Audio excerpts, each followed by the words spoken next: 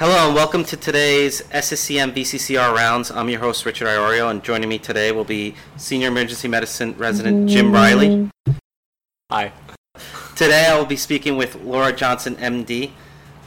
Dr. Johnson is an attending surgeon at the Burn Center at MedStar Washington Hospital Center and assistant professor of surgery at Georgetown University School of Medicine. Her medical degree is from Keck School of Medicine in the University of Southern California, and internship and residency were at Washington Hospital Center in Washington, D.C. Dr. Johnson completed her fellowship in trauma and surgical critical care at Emory School of Medicine. When she is not in the hospital, Dr. Johnson is an avid saber fencer competing around the country and is part of the National Tournament Committee for the United States Fencing Association. Hello and welcome, Dr. Johnson. Thank you. Thank you so much for having me. I think we should give her an opportunity to make the cutting on people in and out of the hospital joke again. That was my favorite part. It really was. I was waiting for it, and I was like, oh. A saber fencer, really, Dr. Johnson? How interesting. Yes. I have to say, it at least provides me the opportunity to be cutting on someone, whether I'm in or out of the hospital. Fantastic. Great. Fantastic. All right. So, as part of our rounds, basically how I like to open up our podcast is we're rounding in our ICU. Sometimes we'll round on a septic patient, an AKI patient. Today we're coming across bed 2, a 35-year-old male who presented via EMS with severe burns to the abdomen, thorax, and face after his apartment caught on fire 1 hour before presentation. His vitals presented into the ED as his heart rate was 120, his oxygen saturation was 90, his blood pressure was 100/40, afebrile. On physical exam, he was wheezing, had stridor and soot in his mouth, and he had a GCS of 8. We were conducting a primary survey, and I was interested into finding out if Dr. Johnson, is there anything in particular that you find that these patients are more in respiratory distress than usual? Any signs or symptoms? So, I think that you've pretty much touched on them in the physical exam. And a patient who's got a lower than normal GCS, who's got evidence of stridor and on physical exam, visible evidence of an inhalation component, soot in the mouth, soot around the nose, then that's a patient who I'm significantly concerned about needing an airway. And that's exactly correct. Our patient was subsequently intubated, and our resident wanted to know if there was any particular endotracheal tube size that the surgical ICU or the burn center would like placed before the intubation. So as with so many things, size does matter. I think that the largest tube you can safely get into a patient, the better. Certainly in the acute phase, it's helpful in a patient who we suspect of having inhalation injury to have an endotracheal tube that we can put a bronchoscope through.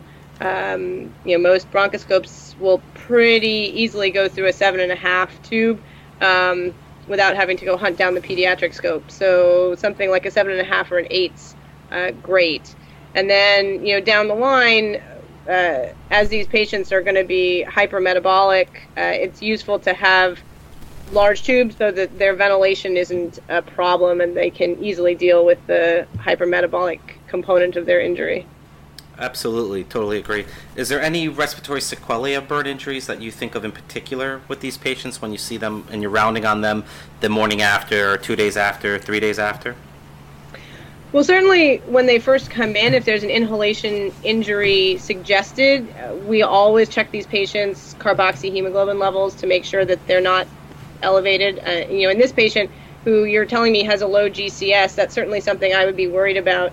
And it's all of these patients we're going to put on 100% FiO2 to begin with, but certainly in the setting of a carboxy level that's elevated, I would keep them on that oxygen for a longer period of time to help the washout. And then I would have in my head, is this somebody I need to be worried about other kinds of toxic inhalation components like cyanide? If those are not the case, then I'm going to proceed through the burn resuscitation, keeping in mind that these patients are at risk for ARDS in the early phase. And sure enough, our patient got 2 large bore IV anticubital. He's been intubated, and so far his vitals are somewhat stable. Is there any other concerns during the resuscitation process that you wouldn't like to have been missed by the primary team taking care of this patient? So I think it's important for everybody to remember that, especially in these large burns, we have to be really attentive to the other signs of injury. They could be burn patients. They could be simply in the wrong place at the wrong time and sustain a large burn from a cooking accident, but they could just as easily have been on the 4th floor of their apartment when somebody else's apartment caught on fire, and they could have jumped out of the building in an effort to escape. So all of these patients should be evaluated as trauma patients first, so that we don't miss hemorrhagic shock as a compounding factor to their overall mortality. I totally agree, and that's exactly what we were doing with our patient. With the patients got their portable chest, they got their portable pelvis, they got their trauma series done in the ED, they had a fast, and everything turned out to be negative. They also probably be put in for a CT as well before he hits the surgical ICU. And then one of the residents turned to me and asked me, what do you want to do about pain control and antibiotics? And I was like, you know what? I think I'll just talk to our famous burn surgeon who's here and ask her. Well, I mean, what would you guys normally do for pain in a trauma patient? Usually morphine. Yeah, morphine, fentanyl, narcotics. Are you going to titrate to any particular markers, or just they get 2 of morphine and that's it? Well, no, yeah, exactly. If the patient's on the monitor, he or she can't tell you if she's in pain or he's in pain at all. So I'll probably titrate to respiratory rate. Well, these are about the ventilator, so it doesn't matter. But usually heart rate to see if there's a pain. Right, and I think that that's pretty much the key in burn patients. This is an exceptionally painful accident, injury to have happened, and so it's important not to underestimate the amount of pain medication they're going to need. It's eye-opening, I think, to some of my trainees how much pain medicine patients can ask for and still ask for more while protecting their airway. So, I don't think if they're still showing physiologic signs that they're in pain and clinical exam signs that they're in pain, that you can give them too little pain medicine.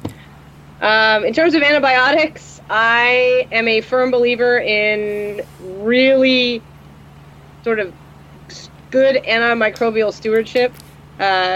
These patients are going to get covered, at least in the immediate term, with topical antimicrobials in the form of some kind of silver-containing topical, and so they really don't need systemic antimicrobials.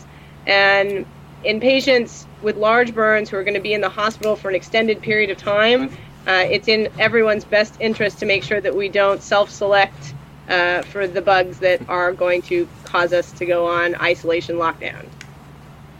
So, dutiful antibiotic stewardship with burn patients, huh? Yes, absolutely. In terms of pain control, because a lot of these guys will come in probably hypotensive and kind of, shocky looking. If you're trying to avoid a central line, you might want to maybe consider other pain modalities. I was wondering if you had any thoughts on using ketamine or some other cardiovascular sparing agent instead of narcotics.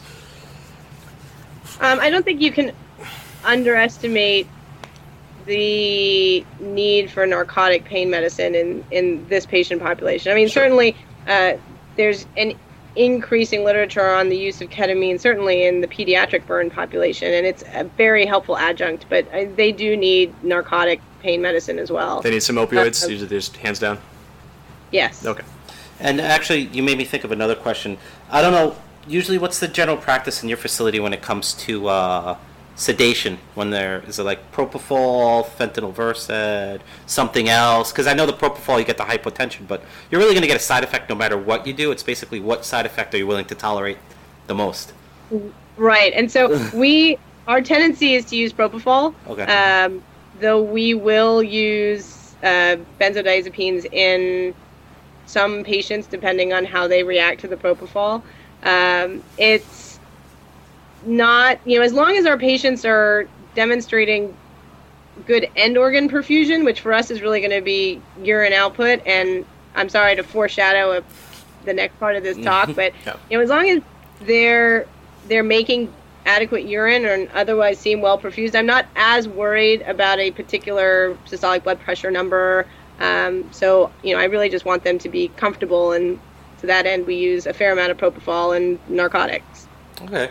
And we're in our initial resuscitation of the patient.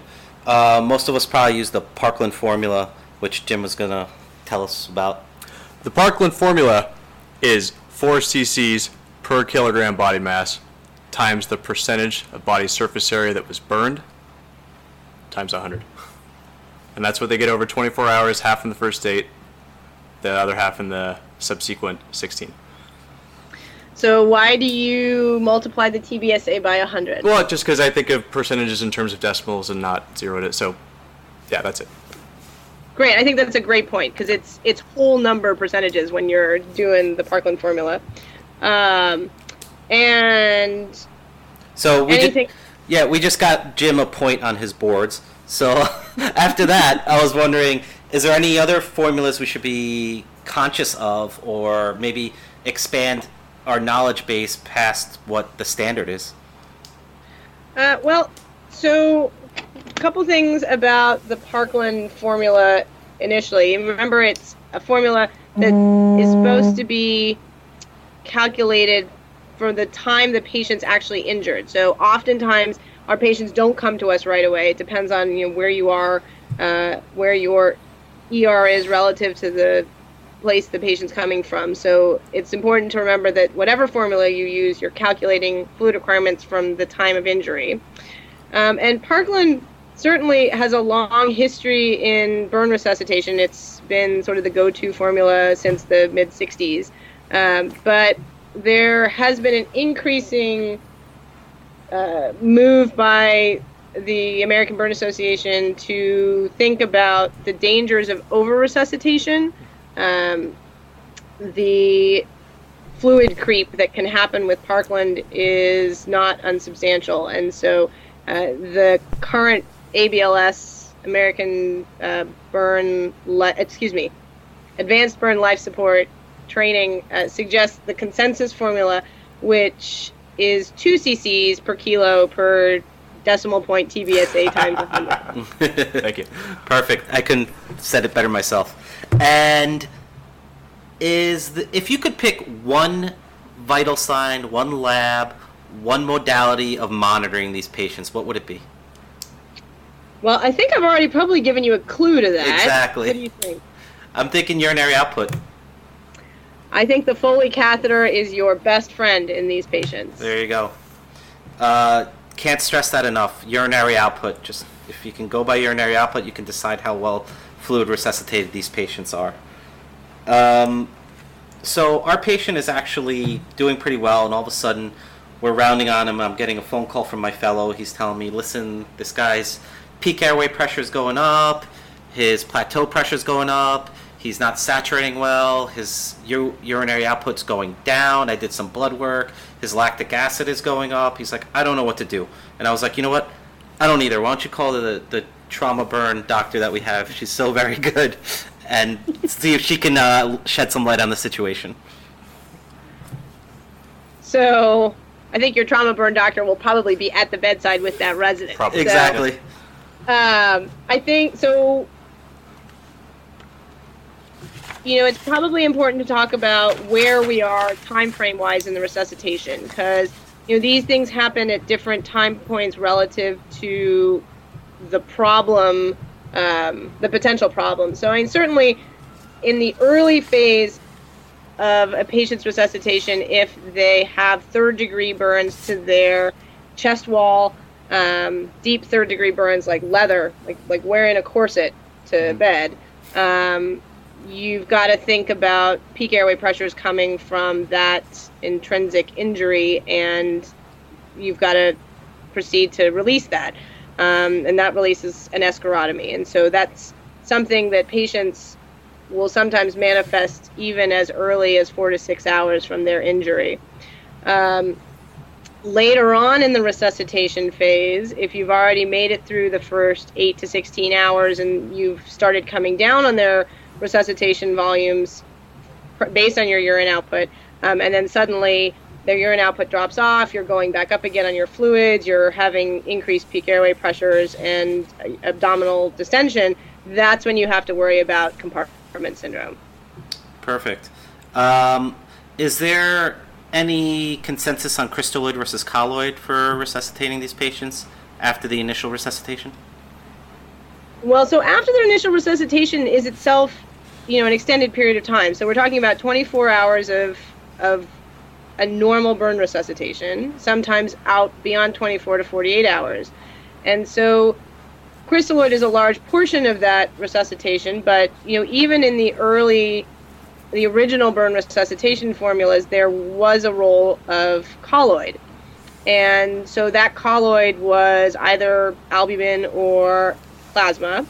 And over the decades, there's been sort of shifting opinions on when and how much colloid should be used, but you'll still find about 50% of the burn community will use colloid regularly in their early resuscitation, and by that I mean, at about the 8-hour mark. So, okay, starting at the 8-hour mark. And basically, albumin is what we're talking about, like colloid-wise. Well, so albumin or FFP. Okay. I think there's people who believe strongly about both. Okay, sounds good. And is there any, speaking of the continuing management of these patients, are there any biomarkers or serial labs that we're going to be following after the initial 24-hour resuscitation? So I think acidosis markers, base deficit, lactate have both shown to be helpful in trending a successful resuscitation in these patients, as they are with trauma patients and other of our critically ill patients in the ICU. I happen to prefer base deficit as a marker, but there are plenty of people who use lactate. And beyond that, nothing has really emerged as the number one lab test that everyone does consistently. Okay. And I'm going to be circling back to something we spoke about earlier. Is there any way we can assess we're adequately fluid resuscitating these patients? Should we be doing SVO2, echo, ultrasound, urinary output, leg raise, non-invasive techniques, A-line, anything? So ultimately it comes back to that Foley catheter. Mm-hmm. Urine output remains sort of the mainstay of the resuscitation of a critically ill burn patient. But that's not to say that we don't use other adjuncts. And, I will tend to trend base deficits throughout the first 24 to 48 hours to make sure that my resuscitation trajectory is on track.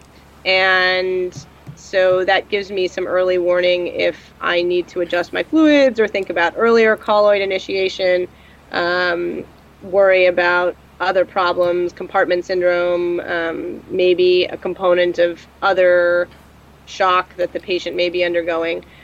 So I think there's been a lot of interest in using other adjuncts to monitoring resuscitation, SVO2s, fluid responsiveness on a beat-to-beat analysis, as we do in some of our sepsis patients, but nothing that has definitively become the mainstay of our resuscitation monitoring. Saunds good. And now that we're talking about resuscitation, from an intensivist standpoint, do you favor normal saline, LR, plasma light, anything of like that nature? No, that's a great question. I think pretty much wherever you are, the isotonic solution that you have available is the best choice. LR is the fluid that's recommended by the American Burn Association, but as long as it's something isotonic, it's a good place to start. And just discussing an AKI with another doctor, I totally try to stay away from the normal saline, just from the afferent chloride burden that you can get in subsequent AKI, which these guys are kind of hyperperfused and more prone to being at risk for. Yeah, I think it's important to keep in mind that if the resuscitation goes well, the incidence of acute kidney injury is not dramatically increased just because they've had a thermal injury. Certainly, you can run into hyperchloremic metabolic acidosis type situations with large volumes of saline resuscitation, but not something that can't be managed by a good intensivist. Exactly, well said. And how about caloric requirements? Are you thinking time 0 after the 24 hours? And if so, how much? So that's a great question. I'm really glad you asked me that, because I think that we have to pay attention to nutrition from the instant these patients hit the door. Burn patients can expend up to 160 to 200% of normal caloric requirements of other patients in the hospital. And so they really need to be fed as often and as continuously as possible. We will start feeding from about the moment they hit the ICU, if they'll tolerate it, and continue with continuous tube feeds pretty much until they leave the ICU. So, yes, I totally agree, and I'm sure most of the critical care audience listening agrees as well. And disposition-wise, can you tell us a little bit more about when and where to downgrade these patients to, and some common pitfalls that prevent the timely and appropriate disposition? Sure.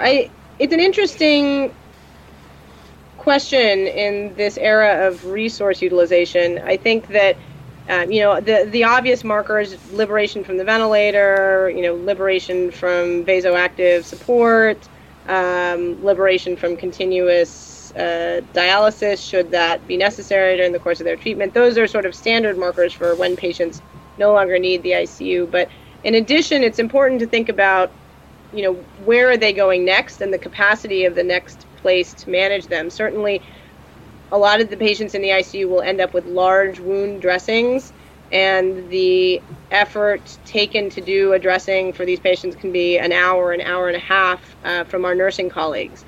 So it's not something that can easily be transferred to a step-down unit where they're having to manage 4 or 5 patients at a time, in addition to, their other tasking on a step-down unit. So, one of the things that we always do is we'll huddle with our nursing leadership and say, is this patient cleared from a nursing perspective? Are the daily nursing tasks amenable for the patient to come out of the intensive care unit? That's definitely something that needs to be taken into consideration, and that I can see being missed a lot.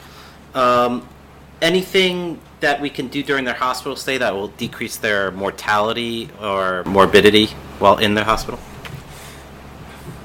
Sorry, that skipped. Oh, I'm sorry. Is there anything we can do as intensivists to decrease these patients' hospital mortality and morbidity? I think that everything we do as intensivists is ultimately focused at that. I think it's an important thing to remember that more and more of our patients are leaving the ICU and having, long and very productive lives after their critical illness. I think in burns specifically, we spend a lot of time working with our rehab colleagues to make sure that these patients are as mobile as they can be, again, from pretty much the time they hit the intensive care unit to the time they go out to the floor and can attend the rehab gym specifically. Our rehab therapists are not fazed in the slightest by the idea of walking a patient on a ventilator. And so we tend to see our patients leave the ICU, able to actively engage in the rehab process on the floor, which I know is not always the case with some of our non-burn intensive care patients. Which is a great thing to see now in this day and age, these people being walked while they're intubated and on ventilators. If your facility is definitely capable of doing it, it is something you should be doing. However, if your resources are on a little bit of the lower side, it might be something you want to avoid so these patients don't have a catastrophe happen while they're walking around your ICU unmonitored. Right. I certainly wouldn't advocate for that in a situation where people are uncomfortable, but there's lots of things you can do in the bed, next to the bed. You just simply having the patient go from sitting in their own bed to sitting in a chair next to their bed does a lot of good for their overall mental health and their physical health. Absolutely, and it's up to us to keep rounding, walking by, and asking why they're not in that bed and why they're not walking. Because I feel like, to Absolutely. me, in my ICU, that's what ends up happening, is I ask the question and then they get walking. Any indications for a bronchoscopy that you can think of off the top of your head with these patients? So the initial assessment of the patient for inhalation injury is it's helpful to have a bronchoscopic assessment at that time. Sometimes the decision to start inhaled adjuncts for a bad grade 3, grade 4 inhalation injury is aided by the bronchoscopic evaluation. Like what type of adjuncts, Doc? So there's a literature on inhaled heparin as an adjunct with inhaled mucomist, bicarb, and albuterol. We'll use that combination for the first 48 hours and then reassess our patients to see what their mucosal wall looks like and whether they're still sloughing a fair amount, whether they're still retained particles, and then decide to go for another 48 hours or not. Interesting. That's very interesting. And considering burn shock, what exactly is it and what type of shock is it? Any risk factors, physiological sequelae? Do you have any target blood pressures or choice suppressor? I don't know what burn shock is, actually. See, I failed. Yeah. I failed Jim.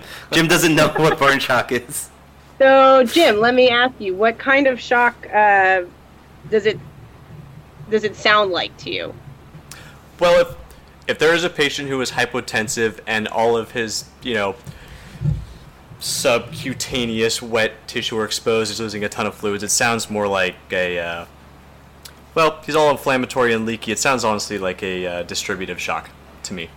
But sure, and I think that's an important thing to keep in mind, that burns is one of the subcategories of this vasodilatory distributive shock that we see, much along the same line as a really bad pancreatitis or, of course, sepsis, which everyone is familiar with. But there is also a component of hypovolemic shock, because again, as they're third spacing their extracellular fluid, that's going to decrease the amount of volume in the pipes. And then there's also a cardiac suppressant component. So there is, in the early phase of burn shock, decreased cardiac output, interestingly enough, that then recovers by about 12 to 16 hours, but it sort of adds to the challenge of the early resuscitation. Okay. Oh, okay. And one thing I like about these podcasts is I like for this to be information that can be accessed by anybody, anywhere, in any facility. So to turn our head towards the small community hospital in the middle of nowhere or with limited resources, is there any time-critical actions that our small community doc should be doing when he gets one of these patients that should obviously be in your facility that he or she can do to help this patient out in the future? I think that's a great question, and I think the definition of a resource-limited hospital is changing every day. So what I would encourage everybody to do is make sure they know who their local regional referral center is for burn injury, and make sure that they have an ongoing relationship with that institution, so that when they do call to transfer a patient, it's not a huge surprise and they're not fumbling to figure out how to get in touch. So other than early referral to the regional burn center, I think that the initiation of fluids is really the most time critical piece, and then keeping in mind that even in a resource strapped environment, if you have a Foley catheter and you have fluids, you can titrate the volume that the patient is getting based on their urine output. So if you can do those things and prevent sort of a delayed response, as it were, to a delayed response to their resuscitation needs, then that's going to be the best ultimate thing for the patient. I agree totally. And is there any other patient population that you feel that could receive, I would say, more optimal care than just your typical burn patient that could come into your facility? Yeah, I think it's one of those interesting parts of my job. It's very obvious when somebody has a 50% deep second and third degree burn. Frankly, even 50 to 75% first degree burns can sometimes be difficult to manage. But it's easy when they're large. It becomes sort of more difficult to figure out why we have to send some smaller burns. Delete.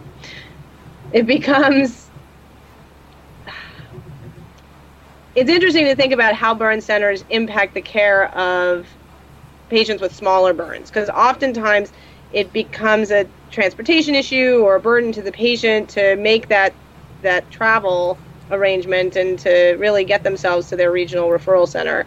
But there are good reasons to do so, and I would argue that the diabetic burn population is a great example of that. The diabetic patients are at significantly elevated risk of lower extremity amputation after sustaining burn injury. And I think that the resources and the expertise of a burn center allows for the best possible chance of limb salvage in that patient population. So do your diabetic patients a favor. If you have a diabetic burn patient, just make a phone call, right? That's it. Yeah.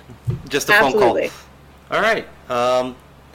Jim, is there any questions you think on a resident level that's burning in your minds? Yes, I have two resident level questions for you, Dr. Johnson. Sure.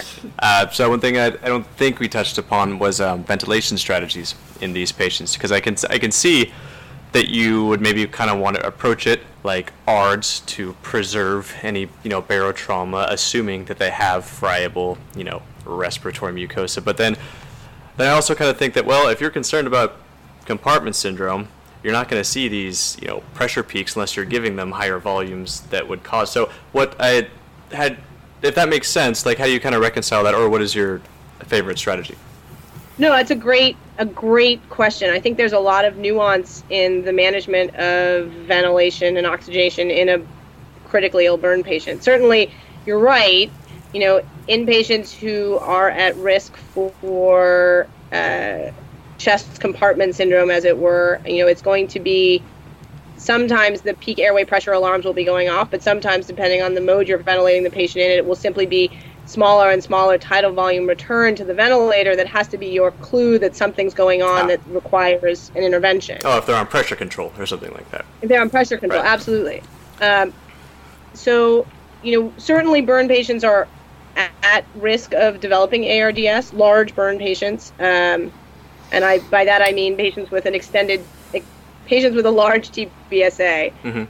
We've found, I don't even say that. I think, so the important part of managing burn patients on the ventilator is, again, to use the safety parameters that we've all been taught in critical care. Plateau pressure in the low 30s and enough PEEP to try and prevent atelectatrauma. Mm-hmm. It's worth thinking about the fact that the pressures that we get at the ventilator may not necessarily reflect all of the pressure that is being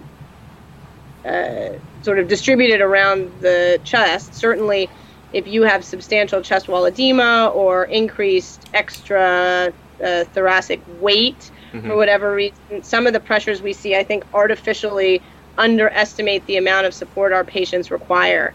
And so certainly I've seen patients who come in on lowish PEEP volume, PEEP levels, PEEPs of the sort of 5 to 8 range, and who really I can't get oxygenating unless they're increased somewhere, frankly, sometimes even double the PEEP that they show up on. So, while our initial markers, again, sort of safety parameters on the ventilator are parameters, I would suggest that the vent settings really need to be individualized to the patient. ARDS, lung protective strategy is a good place to start, but you really have to look at your patient and evaluate whether they need more PEEP, more volume, changes in their inhalation, exhalation timing to account for all of the potential problems that they're going to undergo. Excellent. Okay. Can I see the pen for a sec? Sorry, I have one more kind of trivial question. Maybe. You haven't heard it yet, Doctor. So give me 1 second, okay? So, so when we talked about, well, this isn't the trivial part, but where are emergent compartment syndrome procedures done? Like, are these people have to go to the OR? Can you do them bedside, or are they that emergent that you have to do them bedside? Because I've never seen one. I think Jim wants to do a fasciotomy in my ED. Well, I have to say, you can get in line behind all the ER residents at my institution. You want to do Nope. So, I got one. We're good. Oh, congratulations. Thank you. They're all going to be very jealous. Yeah, I'll bet. So, I would suggest to you that, as with any urgent and emergent procedure, it's really a balance of the risk and benefit from where you're doing the procedure and transportation, right? Every time we take somebody on a road trip, they are at increased risk for something going wrong on that road trip, especially in the critically ill patient. So you have to balance those risks with the benefit of being in a controlled and arguably more sterile environment with better lighting and more equipment like the operating room. I will pretty much do most emergent procedures at the bedside in my burn ICU, but I have the ability to grab supplies from the operating room, and I do the best I can to set the room up cleanly with the equipment necessary. Excellent. But if they need a compartment release, or they need a emergent airway, they need a chest tube, it needs to be done without the road trip. Yeah, that's fair. I guess the follow-up is, what is your threshold to perform an escharotomy? Because to me it seems just like a very violent, last-ditch kind of procedure that you want to avoid. But then I think, well, it's not like you're going intrathoracic. So is it something that should be kind of easy to consult surgery for, or should we,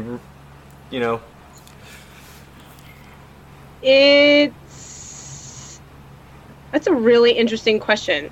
I've never had to think about the idea of escharotomies as being particularly violent, though. I guess great. I guess, yeah. No. I mean, it's interesting. As a surgeon, I tend to have a different view of many of the procedures I do on a daily basis. Yeah, that's true. It's certainly not something that should be done lightly, and certainly in consultation with a surgeon who is experienced with doing them. A lot of times with appropriate limb elevation and close attention to fluid management, even circumferential burns don't necessarily need to undergo escharotomy in order to maintain perfusion to the limb. But if the corollary to that is, if you've gotten to the point where you don't have pulses in a limb, that's too late. Okay. So, it's going to be a judgment call, and you and the consultant who's going to be doing the escharotomies need to have, a legitimate discussion about what do you think is going to happen to the extremity over the next 4 to 6 hours before undergoing it. I mean, certainly there are some patients who I know they're going to have an enormous resuscitation, and so I will go ahead and do the escharotomies early so that I don't increase ischemia time for cellular groups that don't need it. Cool. Which I wanted to ask, because we've never done them, we don't typically do them, any complications that happen besides infection and blood loss and stuff like that during the escharotomy that's just not heard of? It's so funny that everyone's like, infection, bleeding, normal complications. Right, I mean, but things that we don't think of normally that you encounter. Most escharotomies, again, you're going through skin and subcutaneous tissue. This is a different procedure from a fasciotomy, where you're going through the fascia outside a muscle group in an area that may contain large nerves and blood vessels. So, we're at a different level from the potential harm of a fasciotomy. That's true. You don't want to be doing these on like extremities that have, well, I don't want to say that.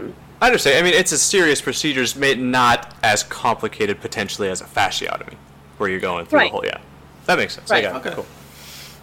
Fair enough. Anything else you'd like to add as we're coming down to the end of the podcast that we can just edit in if you want to give fun facts or something? Fun fact. I think it's important when you are managing burn patients to not over or undersell the potential impact of the injury to the patient's family. There are mortality estimates that can tell you, who in a population is going to survive or not survive from a large burn injury based on age. And, sometimes patients surprise us. I've seen very, very healthy 80-year-olds and not so healthy 40-year-olds, and the 80-year-olds are coming back to me in my outdoor adaptive sports survivor program a year later saying, hey, thanks. And the 40-year-olds are not. Yeah. So, it's important not to oversell that. But at the same time, this is a new normal. Like, these patients are not going to have the same lives that they had beforehand. And that's not to say that there's any value associated with that, but it's important for them to recognize that life is going to be different. Mm-hmm. Which reminds me, is there a point in the whole hospital stay or the resuscitation that you feel like everything you could possibly have done for this patient has been maximized and you can no longer do anything else? I think that point comes to all of us with all of our patients. At some point in somebody's resuscitation, we've hit the end of everything we can offer. It's going to be different for different patients. Certainly, there are some patients that will go all the way to offer ECMO for, with pretty reasonable survival expectations. And then other patients who, after the first 8 hours, when they're not responding appropriately to their initial resuscitation, we'll turn to the family and say, look, we've had a discussion with you about your loved one's, wishes and goals for their life. I don't think that continuing to do what we're doing is going to allow him or her to get to those goals. So we really need to think about shifting to making them comfortable. Well, with that, I would like to thank you and our audience thank yous for bringing us some information that we normally wouldn't come across on our daily reading and dealing with these patients on a daily basis. Again, Dr. Johnson, thank you again for your time. Thank you very much for having me.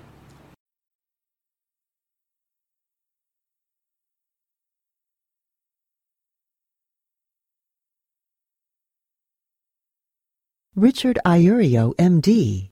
Dr. Richard Iuorio is co-director of Lincoln Medical Center's Emergency Department, Critical Care Division in the South Bronx. Dr. Iuorio is a native Long Islander who completed most of his training in the New York area. Dr. Iuorio is an educator for residents, nurses, fellows, mid-level practitioners, and medical students. His passion is to make critical care medicine more accessible to anyone taking care of critically ill patients. His academic interests are trauma, resuscitation, sepsis, and patient safety. The iCritical Care podcast is copyrighted material and all rights are reserved. Statements of fact and opinion expressed in this podcast are those of authors and participants and do not imply an opinion on the part of the Society of Critical Care Medicine or its officers or members. To contact the editorial staff of the iCritical Care podcast with questions, comments, or ideas, please email icriticalcare@sccm.org or info@sccm.org.